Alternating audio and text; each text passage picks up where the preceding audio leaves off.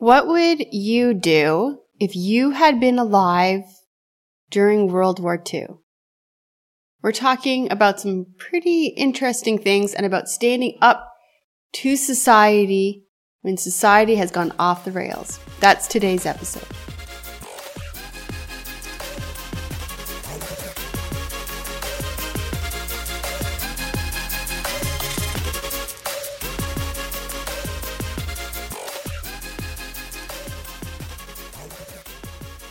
So we're now into November. Yesterday, I bought my poppy, and as a country, we're going to spend the next 2 weeks remembering the heroes who fought to keep us free. Last night, my husband and I watched a movie, Tolkien. It's actually a really amazing movie. And if you want a really good World War I movie, I highly recommend this movie. And as a homeschool mom, I'm always looking this time of year for a way to teach a part of the war that goes beyond memorizing the countries and memorizing the battles and the dates, to go deeper into the stories of the people who were in the war. This week, I want to share with you one of those stories and also how that story is still impacting us today, how we are impacted by this person today.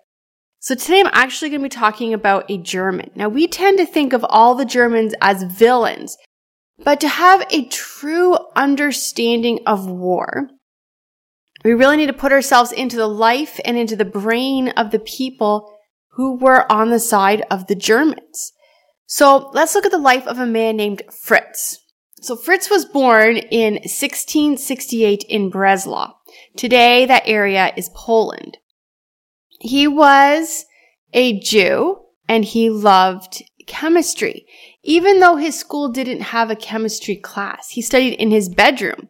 And then eventually, when he went to college, he was able to study chemistry. Now, at the time, there was a really big problem with crops and with crop supply. Fritz could see the crops needed nitrogen to produce more food. The problem was the only way the farmers could add nitrogen was by ordering ships full of bird droppings. So in 1909, Fritz created a way to make ammonia for fertilizer, and that changed everything. People said that Fritz had actually made bread from air, and it was a miracle. His creation was used to stop famines around the world, and he even won a Nobel Prize. Fritz married a girl named Claire, who was also a Jewish chemist, and they had a little boy. Now, both Fritz and Claire became Christians. Now, they were still Jewish by blood, but they were now Christian by faith. And that's when World War I started. Now, Fritz loved Germany, and he believed being a patriot was his duty. He wanted Germany to win the war, and he also wanted the war to end quickly. Fritz believed the way to do this was to create a weapon that would end the war. So he created a gas. On the first day his gas was used, hundreds of French soldiers died a slow and painful death. Germany saw it as a success, but Claire begged Fritz to stop working for a war. As a scientist, he was using science to kill people. And as a Christian, she could not handle knowing what was happening to those young boys in the field. Fritz said he was not going to stop helping the German military. He was actually going to create more gas. Fritz was promoted to captain because of his creation. Claire, in her anguish, took a gun and shot herself. She could not live in a world where the man she loved was using the science she loved to kill massive amounts of people in an anguishing way. The Germans continued to use the gas Fritz created throughout the rest of the war, and the soldiers who survived the gas were left blind. The gas is still today the part of World War I people talk about as the unfair, most horrible part of the war. The war ended, and Fritz continued to work and create weapons, especially gas weapons for the Germans. Then one day he was told he was fired.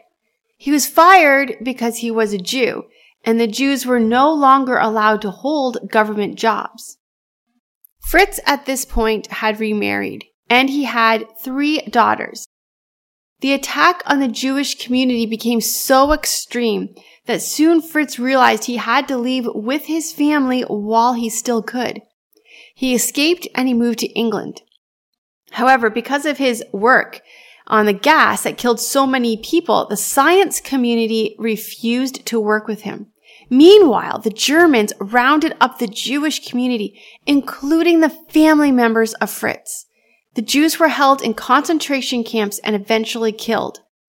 They were killed by the gas created by Fritz. The company that took over Fritz gas and used it to kill the Jews was the Hoechst AG. After the war, this company, Hoechst AG, bought a side company to work on new killing drugs. The new company was Royal Oakleaf. It's a pharmaceutical company and a French company. Then in 1980, 35 years after the end of World War II, the company created a new death compound. It was called RU-486.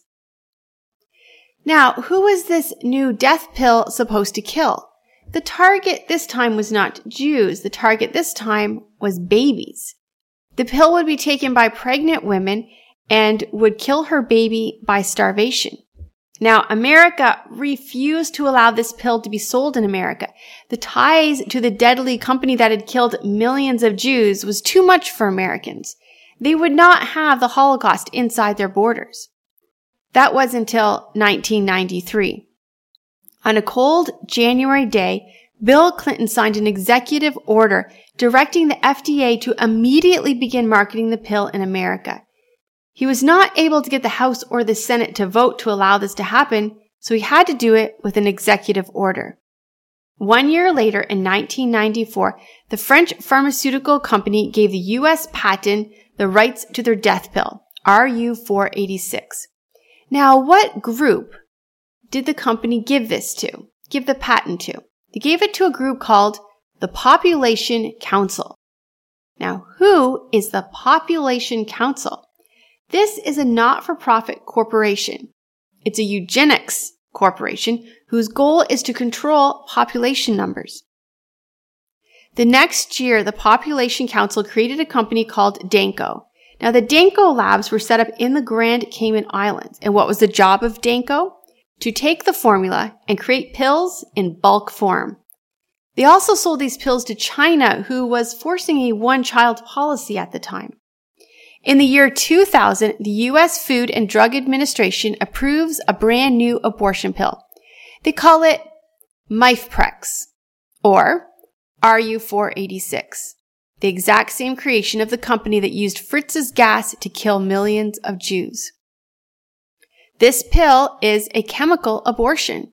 It slowly kills a baby, and the mother will go through terrible pain as her baby is killed and then leaves her body.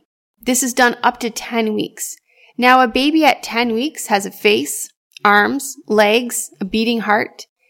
And in just 1 year, 339,640 babies were killed with this pill.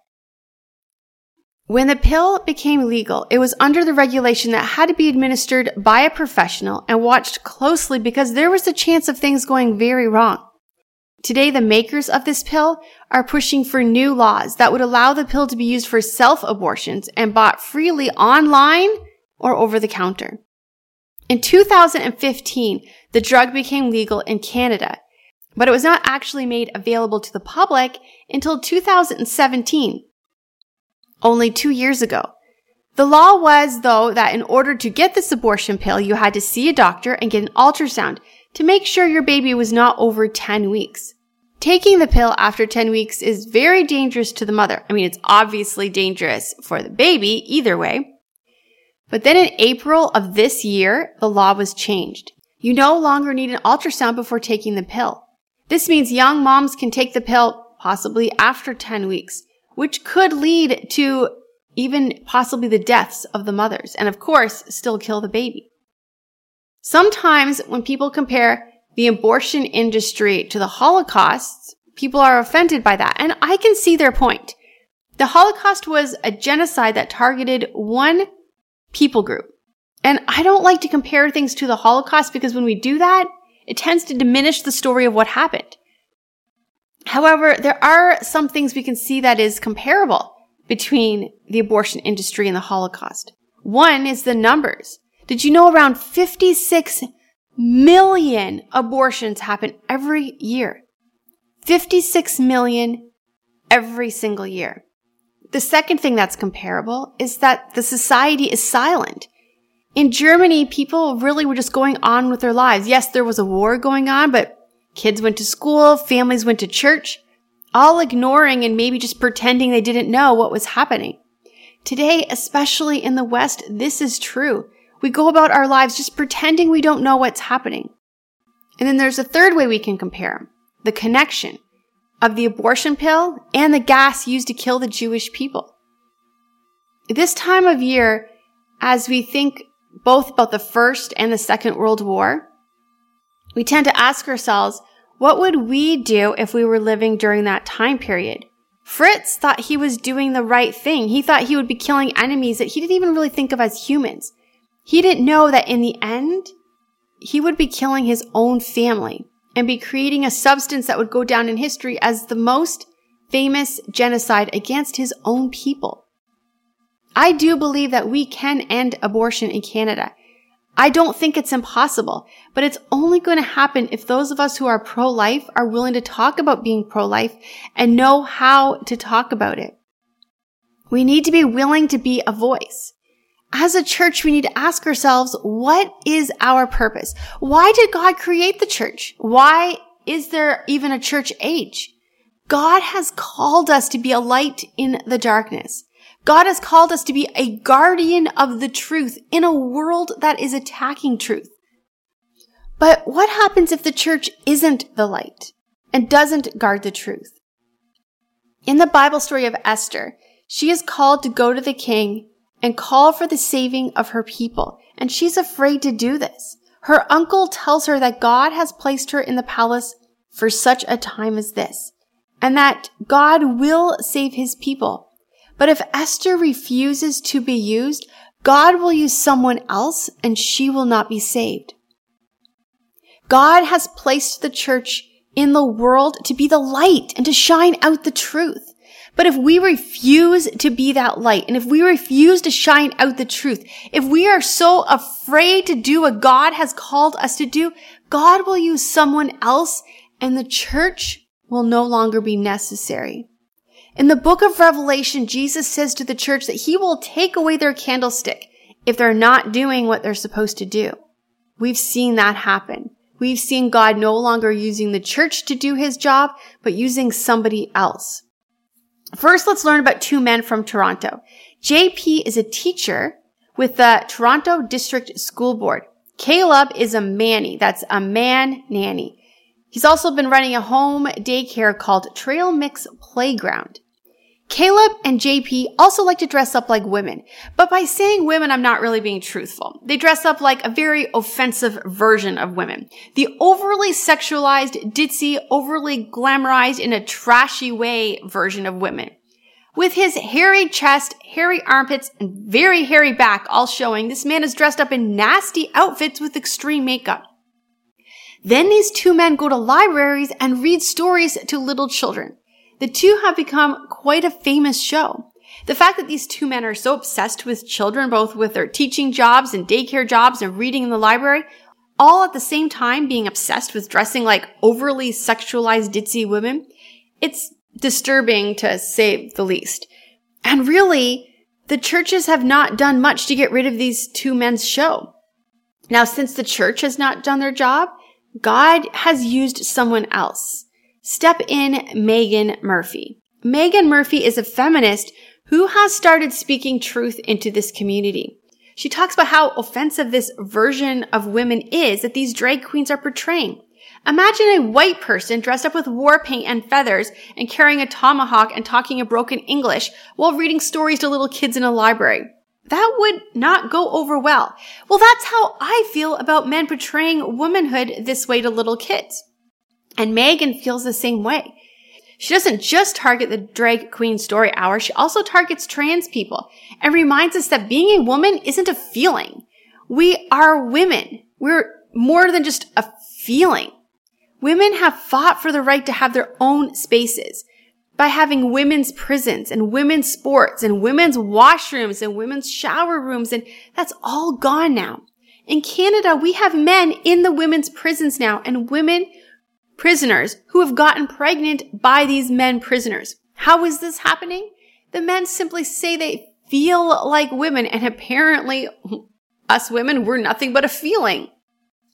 Megan's been speaking truth regardless of the consequences, and she's been attacked and she's been kicked off of social media. Now, Megan and I would have very little in common. We would disagree on God. We would disagree on family. I'm pretty sure we would disagree a lot on abortion. But since the church has done nothing, God is now using someone else. And it's already working. Caleb and JP, in protest to Megan speaking at the library, have pulled their show from the library. Awesome. That's what we wanted. But they're moving from the library into schools. That's right. Drag Queen Story Hour is now happening in our schools. One mom on social media has been speaking out in her school about not having them there, but she's alone in speaking out. Now, she is not the only Christian in her school, but she's the only one speaking out about it. One of the things that she said that really hit me was that last year the men had been in another school, and she had just been so thankful that they weren't in her school. And that's what I hear from people. When I speak out about what's happening in the schools, people say, well, my school is great. Okay, well, that's awesome. I'm glad your school is great, but guess what? Your school is on the list. Just wait. Let me give you an example of how insane society is right now. I recently heard of a person who identifies as a female presenting trans gay man. Okay, let me read that again. A female presenting trans gay man. So let's break that down for you, okay? A female presenting, that means that when you look at this person, you see female. She dresses like a female. She looks like a female. Trans man means this person is a female, but feels like a man. But remember, she dresses and looks like a female. And gay trans man, so she is sexually attracted to men. So she looks like a woman, dresses like a woman, is in fact a woman, and is attracted to men. So she's just a regular woman, but she calls herself a female presenting trans gay man. Like I said, insane. I hear often from people who write to me and who talk to me, and they're so frustrated in their churches. They see society falling apart around them, and the church is just silent. My Catholic friends are so frustrated with their Pope, who seems to be outrightly encouraging this downfall. My friends in community churches, they've also seen acceptance of these lies and actually moved towards encouraging this lifestyle. Even at this point, there's almost a vilification of the Christians who are standing for truth. Now, up until very recently, I used to be able to say the Baptists did not fall into this category, that we were still doing better than other denominations, but I can't say that anymore because the Baptists are really just silent. And silence is not what God has called us to do. God didn't call us to go into the world and be silent and keep truth to ourselves. He didn't call us to be loved and accepted by the world. He called us to be a light and to be prepared to be hated for showing that light. But I do have hope. I have hope because of the people who write me and who talk to me. And I can see that God is raising up a voice. People who were hoping for the church leadership to be a voice have given up and have now realized that God has called them to be the voice. And the truth is, church leadership is probably not going to step up. I think we have to plan on not having the church leadership support and even more prepare ourselves that they will probably actively work against us. But God didn't call church leadership to be light. He called the church. And as Christians, we are the church, and He's called us to be the light. So get ready to be brave. And I have help coming for you. January the 1st, I'm going to be launching something that will be a way for you to be prepared to step out and speak and be a light. Here's what I want you to do from now until January 1st. Pray. Pray that God will show you what to do and prepare your heart. And then pray for us as we start to build a team. In the meantime, if you want to read more blogs, want to watch more videos and hear more podcasts, visit LauraleeSiemens.com. And next week, I'm going to be telling you a little more about what's coming January 1st. So go out and be a light. And don't forget, when you are praying, to spend a little time praying for Justin Trudeau. We are supposed to be praying for our leadership. He is our prime minister. Make sure you are praying for him. What a miracle that would be. What a way for God to shine light and truth all over Canada if Justin Trudeau's heart was changed and moved towards God. Maybe that's God's plan. Maybe the church is going to be silent, and maybe Justin Trudeau will be the one whose heart would be changed and who would start speaking truth. What a miracle that would be. So this week, pray for that God will prepare your heart. Pray for our churches. Pray for our government. Pray specifically for Justin Trudeau. And if you want more blogs, videos, and podcasts, visit LauraleeSiemens.com. I'll see you next week.